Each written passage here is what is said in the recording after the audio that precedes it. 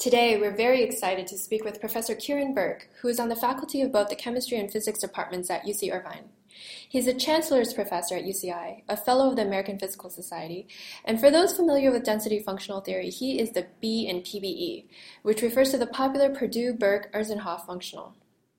His research papers are now cited more than 12,000 times each year, and is one of the earliest adopters of machine learning for chemistry and physics. Our conversation today will take a fascinating tour through his thoughts on the power and potential, as well as challenges in integrating these two fields. This is the Materials in Megabytes podcast.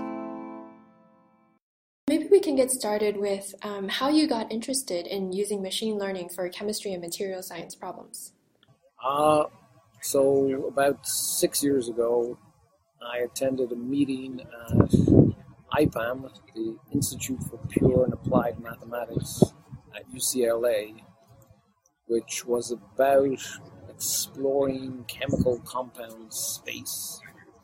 And I was really only giving an introductory tutorial on density functional theory, which is the most commonly used electronic structure method.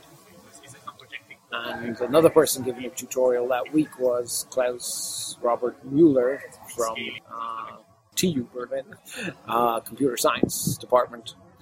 And he came to my tutorial, I went to his, and we started talking about could we use his kernel ridge regression to find new density functionals. Now, because they have these very long programs of 2.5 months, his postdoc, Matthias Rupp, was there for the 2.5 months, and my graduate student, John Snyder, was there. So the pair of them could work together even when Klaus and I were off doing other things. So every few weeks we would check in, and that's how our collaboration got started. How are you using machine learning in your work today? I think in all the work I've been doing, we've been using specifically kernel ridge regression to create new density functionals. So we take some problem and we change the potential in some way, the one-body potential that all the electrons feel. And by changing the potential, that changes the density. Now, normally we use quantum mechanics and things to derive formulas for density functionals, approximate formulas. But in these cases, we imagine a system where probably the ingredients aren't changing, the atoms aren't changing, but they're moving around. And so we sample various configurations of those movements, and then we create an approximate machine-learned density functional that interpolates among the data, the training data. And once we've done that, we usually get certainly very accurate energies. Nowadays we can also get pretty accurate densities. This way we then apply it to test situations where we didn't train. And we find often a reasonable amount of training gives us good accuracy, good enough accuracy for doing electronic structure problems. So all the applications we've done so far have been of this kind. Some of them have been for very simple model systems, others are for more realistic systems, and then some are to avoid solving the Cohen-Sham equations in density functional theory, and others are for getting the exchange correlation energy. But the great thing about these machine-learned functionals is they capture what we call non-local properties very naturally that are very difficult for human-designed functionals to get. All our standard functionals fail when things become more non-local, and the machine-learned functionals don't care. They're still as accurate as long as they've been trained. So what are the challenges for using this method for full-blown periodic crystal systems? So everything we've done so far has been on sort of reasonably small systems, and even with the recent work with my former student Li, where we did chains of hydrogen atoms going up to infinity, we only ever really did calculations of 20 or 24 hydrogen atoms. So a problem is to do, say, a molecule with several hundred atoms, or maybe a small molecule in a box of water with 256 waters, so that it's solvated.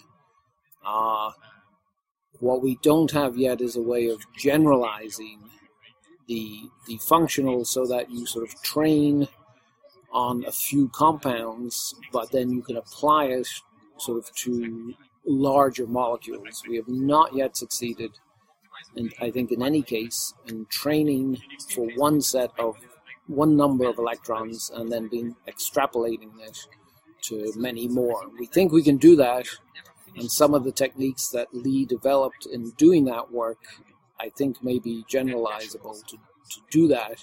But at the moment, that's the biggest bottleneck. It doesn't seem likely that you can keep on sort of training forever on a very complex system. And if you look at how human-made functionals do it, a local density approximation doesn't care how big the system is. It just takes the information at one point and decides what the energy contribution is. So I'm confident that we can figure out how to do this, but I also think it's a problem that's going to take some careful thinking about and trying a few different things. What have been the biggest challenges for using machine learning in physics and chemistry problems? So there are many applications of machine learning methods to material science and chemical problems going on at the moment, and they're very different kinds, right? They some are doing sort of big data with many big sets of calculated properties, sort of data mining and stuff like that. So each one uses different machine learning methods and has different challenges, right? I can only really talk about our one, which is very special, right? Very specific. But a general issue, I think, is the cultural difference between people in machine learning and people in, let's call it, sort of very traditional physical sciences. The physical sciences are quite old, and they have when fields are very mature, then there are sort of long traditions of sort of rigor and care and sort of scientific methods that are just different between the two fields. And so a lot of the culture is different, even to sort of how carefully you check your scientific paper, how much sort of supplemental information you include to ensure that somebody else can reproduce exactly your calculation. So even sort of on the day-to-day level, there are these sort of deep differences, but probably the biggest thing is sort of being able to talk across cultural boundaries as to what is important, what is valued in the two communities. So you can play almost endless games applying machine learning methods, let's say, naively to these problems and making maybe a cute paper, but sort of really using them to do something that couldn't be done before seems quite hard. And it takes a lot of talking, and especially for younger people to sort of try to learn a bit, not just of the technical stuff, but also of the culture, so that they can sort of more quickly grab stuff from one side and apply it on the other side. Is there anything you wish machine learning theorists would work on to advance interdisciplinary collaborations with physicists and chemists? Yes, I think, well, there's a couple of things. One is, so a lot of machine learning methods are designed to work with sort of, let's say, collections of data, maybe high dimensional data, but data. Whereas a lot of the simplest cases in physical sciences, you sort of come up with analytic solutions. So you have sort of simple functions that are not like very precise, but capture the basic trends. So it would be very useful, I think, if for very simple physical problems, one had ways of, searching through simple functions rather than numerical lists of data. So problems like that, and also noise-free problems. I think it's very good to emphasize that some physical situations have noise, and some, in a sense, that are inherently noisy. But then others, where a differential equation has to be solved, there is no noise. And it seems to me that that's what we found with the kernel ridge regression. That's a very specific limit. And you can apply the usual methods with regularization and so forth to noise-free problems, but there's probably a lot to be gained by studying noise-free problems themselves. Are there any particular problems in physics and chemistry-based machine learning that has not yet been done that you'd like to see students work on? So actually, there's a very interesting problem that I would like machine learning people to think about. So all of this density functional theory is based on a very odd theorem called the Holmberg-Kohn theorem. And if you go to any physics conference, and I ran programs at the Institute of Theoretical Physics at Santa Barbara, you discover that the people who work in this field use completely different language than sort of all other physicists, and it's not language that other physicists are used to, are familiar with. So the methods that they use are very different. So this theorem is very sort of unusual within physics and not very generally explored or appreciated.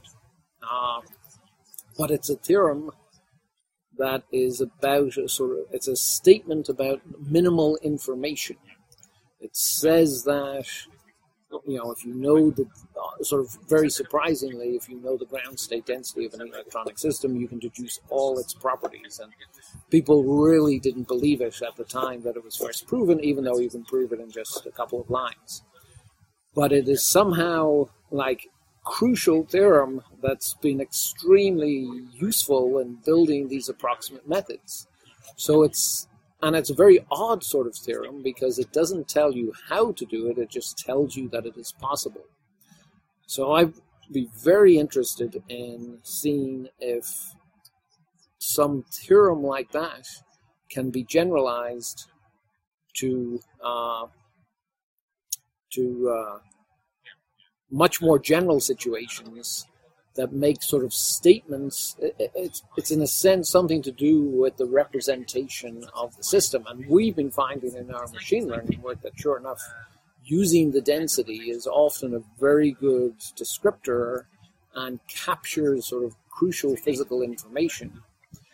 And I wonder if there's some way to generalize this theorem to be more about information content in very general situations rather than just, densities in physical situations. So I think that would be a great thing for machine learning people to do and for anyone to work on. Yeah. Okay. Thank you for joining us on this episode of the Materials and Megabytes podcast. This podcast has been brought to you by the Materials Computation and Theory Group at Stanford University. We look forward to having you join us again next time.